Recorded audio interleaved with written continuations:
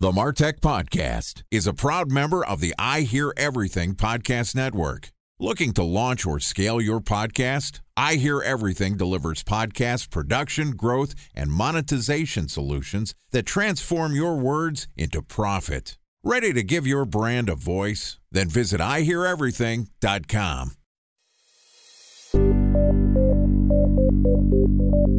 From advertising to software as a service to data.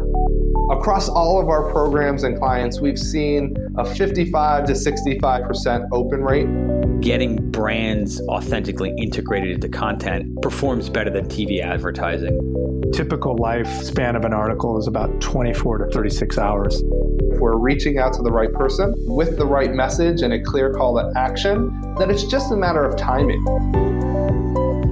Welcome to the Martech Podcast, an I Hear Everything production. In this podcast, you'll hear the stories of world-class marketers that use technology to drive business results and achieve career success. We'll unearth the real-world experiences of some of the brightest minds in the marketing and technology space so you can learn the tools, tips, and tricks they've learned along the way. Now here's the host of the Martech Podcast, Benjamin Shapiro. Welcome to the Martech Podcast. I'm your host, Benjamin Shapiro, and today we're going to discuss strategies with innovative technology to create virtual experiences. Joining us is Daniel Moss, who is the co-founder and lead strategist at We and Goliath, which empowers organizations to host more meaningful, inspiring online events. So far this week, Daniel and I have talked about next-level virtual event production, and yesterday we talked about promoting your virtual events. Today we're going to wrap up the conversation talking about driving engagement when you're actually running your virtual events. All right, here's the last part of my conversation with Daniel Moss, the co-founder and lead strategist at We and Goliath. Daniel, welcome back to the Martech Podcast. Thanks. Fun to continue the conversation. Excited to land the plane and wrap up what we're talking about when it comes to virtual events. We talked about, well, when you're running a virtual event, what do you need, right? What's the gear you have? How do you actually get virtual butts and virtual seats? What are you going to do for your promotion? I think my summary of all those conversations is you don't need a ton of gear. Get a $100, $150 microphone, same for a webcam or speaker, but get some lights, get an Ethernet cord, and most importantly, get people to actually pay attention to what you're talking about. And you have to do your planning and organization early, and then it comes to the day of the events. I've got my gear, I've got my lights on, I've got my Ethernet cord plugged in, I'm ready to actually speak. How do I get people to pay attention to what I'm talking about? Let's come back to the first conversation we had and this idea of presentation style sessions versus interactive sessions. For your presentation style sessions, I want you to think about elevating your production style with the graphics, the video clips, with a really strong host, and probably pre-recording some sessions so that it's worry-free. But with these interactive sessions like trainings, workshops, groups, board of directors, where people really need to interact, you want to really think about how can we maximize that interaction during the event main session, between the sessions, in networking and booths and messaging. So often we sort of forget about this kind of content when we're scheduling a conference. We're mostly thinking about how are we going to educate? What are we going to get across? But when you're attending a conference, what are we really looking forward to? It's often the networking, the relationships that we build, and the experience. So make sure that you plan enough time, first of all, for these alternative, quote unquote, type sessions, networking sessions, icebreaker content, breakout rooms in your meetings. Give people a chance to communicate with each other, with you. Pull on the wisdom of your crowd, especially if you have an expert audience. They want to contribute, not only to learn. So I would say the first thing is remember the importance and the joy of participation and schedule that in. Don't forget about the forced family fun, everyone. We're all going to get together in a room. We're all going to say something silly about ourselves, do our icebreakers, and as much as that might sound painful, it actually does add value. It lets you announce yourself to the people that are in the group, in the organization, and understand who they want to have as their networking targets throughout the rest of the event. So it's not all just about the song and dance of the presentation. Talk to me about the forced family fun, as I call it, the breakout rooms, the non-traditional event spaces when it comes to virtual events. Are people actually doing effective networking in virtual events, or is this all just we're thrown into breakout rooms that are digital and there's awkward silence and people go to the bathroom and forget to turn off their webcams? Breakout rooms can be amazing and they can be done poorly. And same with networking. I wouldn't think of breakout rooms as a networking experience. I think there's dedicated tools for breakouts and for networking. So we like table-based networking tools like Remo, Wonder, etc., where you sit around a themed table more than a Zoom breakout room, where you get to move on your own between named rooms. You can do that with Zoom breakouts, but it's a little more fun when you see people moving around and you've got the themes. I recommend scheduling in at least one of those type of sessions in a conference. Then connecting people in networking based on maybe their job title, their description, their topics of interest for one-on-one conversations, and using the technology to facilitate that usually promotes the most useful networking. Then networking with booths, that may happen in a virtual conference booth. Again, schedule in that content. Often your sponsors aren't getting enough value from your virtual events because you're not scheduling in the expo booth and the networking time. But if you tell them, now's the time to visit our sponsors, here's the benefit our sponsors are offering, here's how you connect with them, maybe you can set up appointments, they get a lot more value from that. Time for a 1-minute break to hear from our presenting sponsor, Mutinex. In 1919, John Wanamaker said, "Half the money I spend on advertising is wasted. I just don't know which half." Well, the advertising landscape has changed since then, and instead of reaching your audience on 2 channels, you're probably reaching them on 20. Turns out John didn't know how easy he had it. But that doesn't mean that you should give up on striving towards marketing effectiveness. No matter how complex your marketing strategy is, Mutinex GrowthOS is the market mix modeling platform that measures the impact of marketing on your bottom line.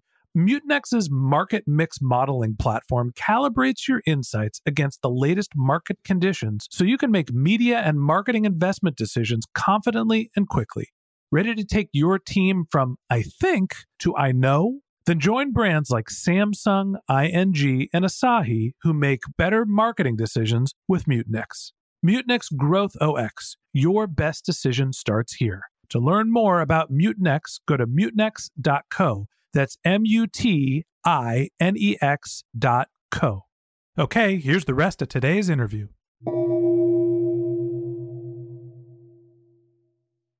A special thanks to our presenting sponsor, Mutinex. Ready to take your team from I think to I know? Then join brands like Samsung, ING, and Asahi who make better marketing decisions with Mutinex. Mutinex GrowthOS, the marketing mix modeling platform that makes measuring ROI fast, easy, and cost-effective. Request a demo at mutinex.co. That's MUTINEX.co. How do I get my virtual headphones? How do I get my virtual pen cup? All the swag that I'm supposed to get. Half the reason to go to a conference is the drinks and the swag. Are people doing anything like that in virtual events, or is we're all just cutting our budgets? Virtual swag bags are definitely a thing, and they can be personalized just like you do at an in-person event. You find the right company who will do printed materials, swag. I love getting freebies from your sponsors and put in little food items or gear or promo codes, coupon codes, special offers for services. All that stuff is useful. And then think about if you're having some interactive sessions, do something that people can show on screen as well. Like emoji cards on popsicle sticks would be a really fun one that I've done before. So instead of just like clicking thumbs up or typing, I like it, you ask your audience, hey, raise your smiley face card whenever you're happy. You can get playful and bring in your brand in creative ways. Or even if you are sending a mug with your logo, have everybody take a selfie and you've got your 50 people in your Zoom gallery view. And that's a nice takeaway. My virtual wine tasting, which turns out to be just drinking at home by yourself, always a fan favorite. Let's talk about the end goal here when it comes to event. It's not just about giving your swag away. It's not just about getting people in the same room. There's some business results that we need to think about. How do you tell whether your virtual events are successful or not? Like everything, it depends on the type of event you have. Let's say if you're a nonprofit organizing a conference and it's more education and networking focused, you'll have very different goals and data that you want to track. So you're mostly looking at attendance, engagement, volunteer signups, donations, that kind of stuff. If it's more of a B2B event, you're focusing on maybe selling or making your sponsors happy. And you want to look at data of how many people are engaging with our sponsor booths, downloading materials from those sponsor booths, maybe pre-reads or signing up, clicking call to action buttons in those booths. Or if you're selling your own services and products through your event, you're probably going to be doing that through your website. So directing them to a landing page. And I would recommend using some dedicated tracking. So have the links that people are clicking in your chat have a tracking code. Coming back to the remarketing point, right? That can trigger a remarketing post-event so that you're running ads, not just to attend the event, but to take that follow-up action after the event. And you've got your dedicated medium and source in your Google Analytics tracking so that your ad team knows those sales came from the event. They didn't come from XYZ other campaigns. Yeah, there's a couple different ways to skin the cat here, and it depends on what the purpose of your event is. But the good news is when you're running digital events, it's a little easier to quantify what's happening in a digital medium than an IRL event where you actually have to collect your business cards and manually type things into your CRM. It's a thing of the past. We're not doing that anymore. Well, Daniel, I appreciate you coming on the show and telling us a little bit about the new wave of virtual events. Thanks for being my guest. Thanks so much, Ben. Great to talk with you.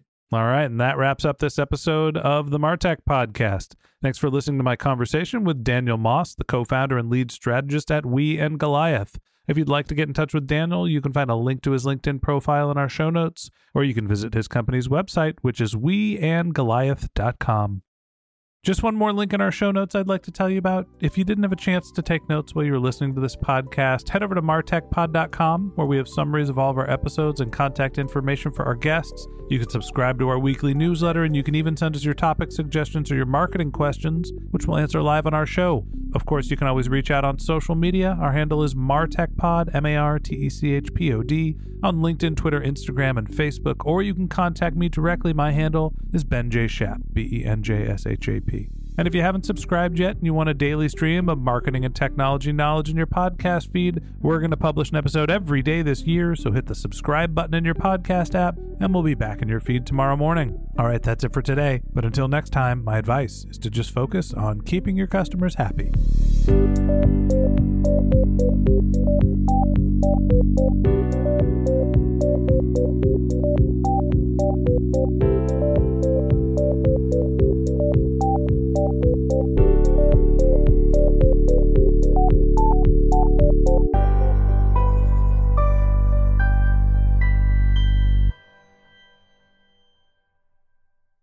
Thanks for listening to the Martech Podcast, an I Hear Everything production. Looking to launch or scale a podcast like this one for your brand? Then visit iheareverything.com.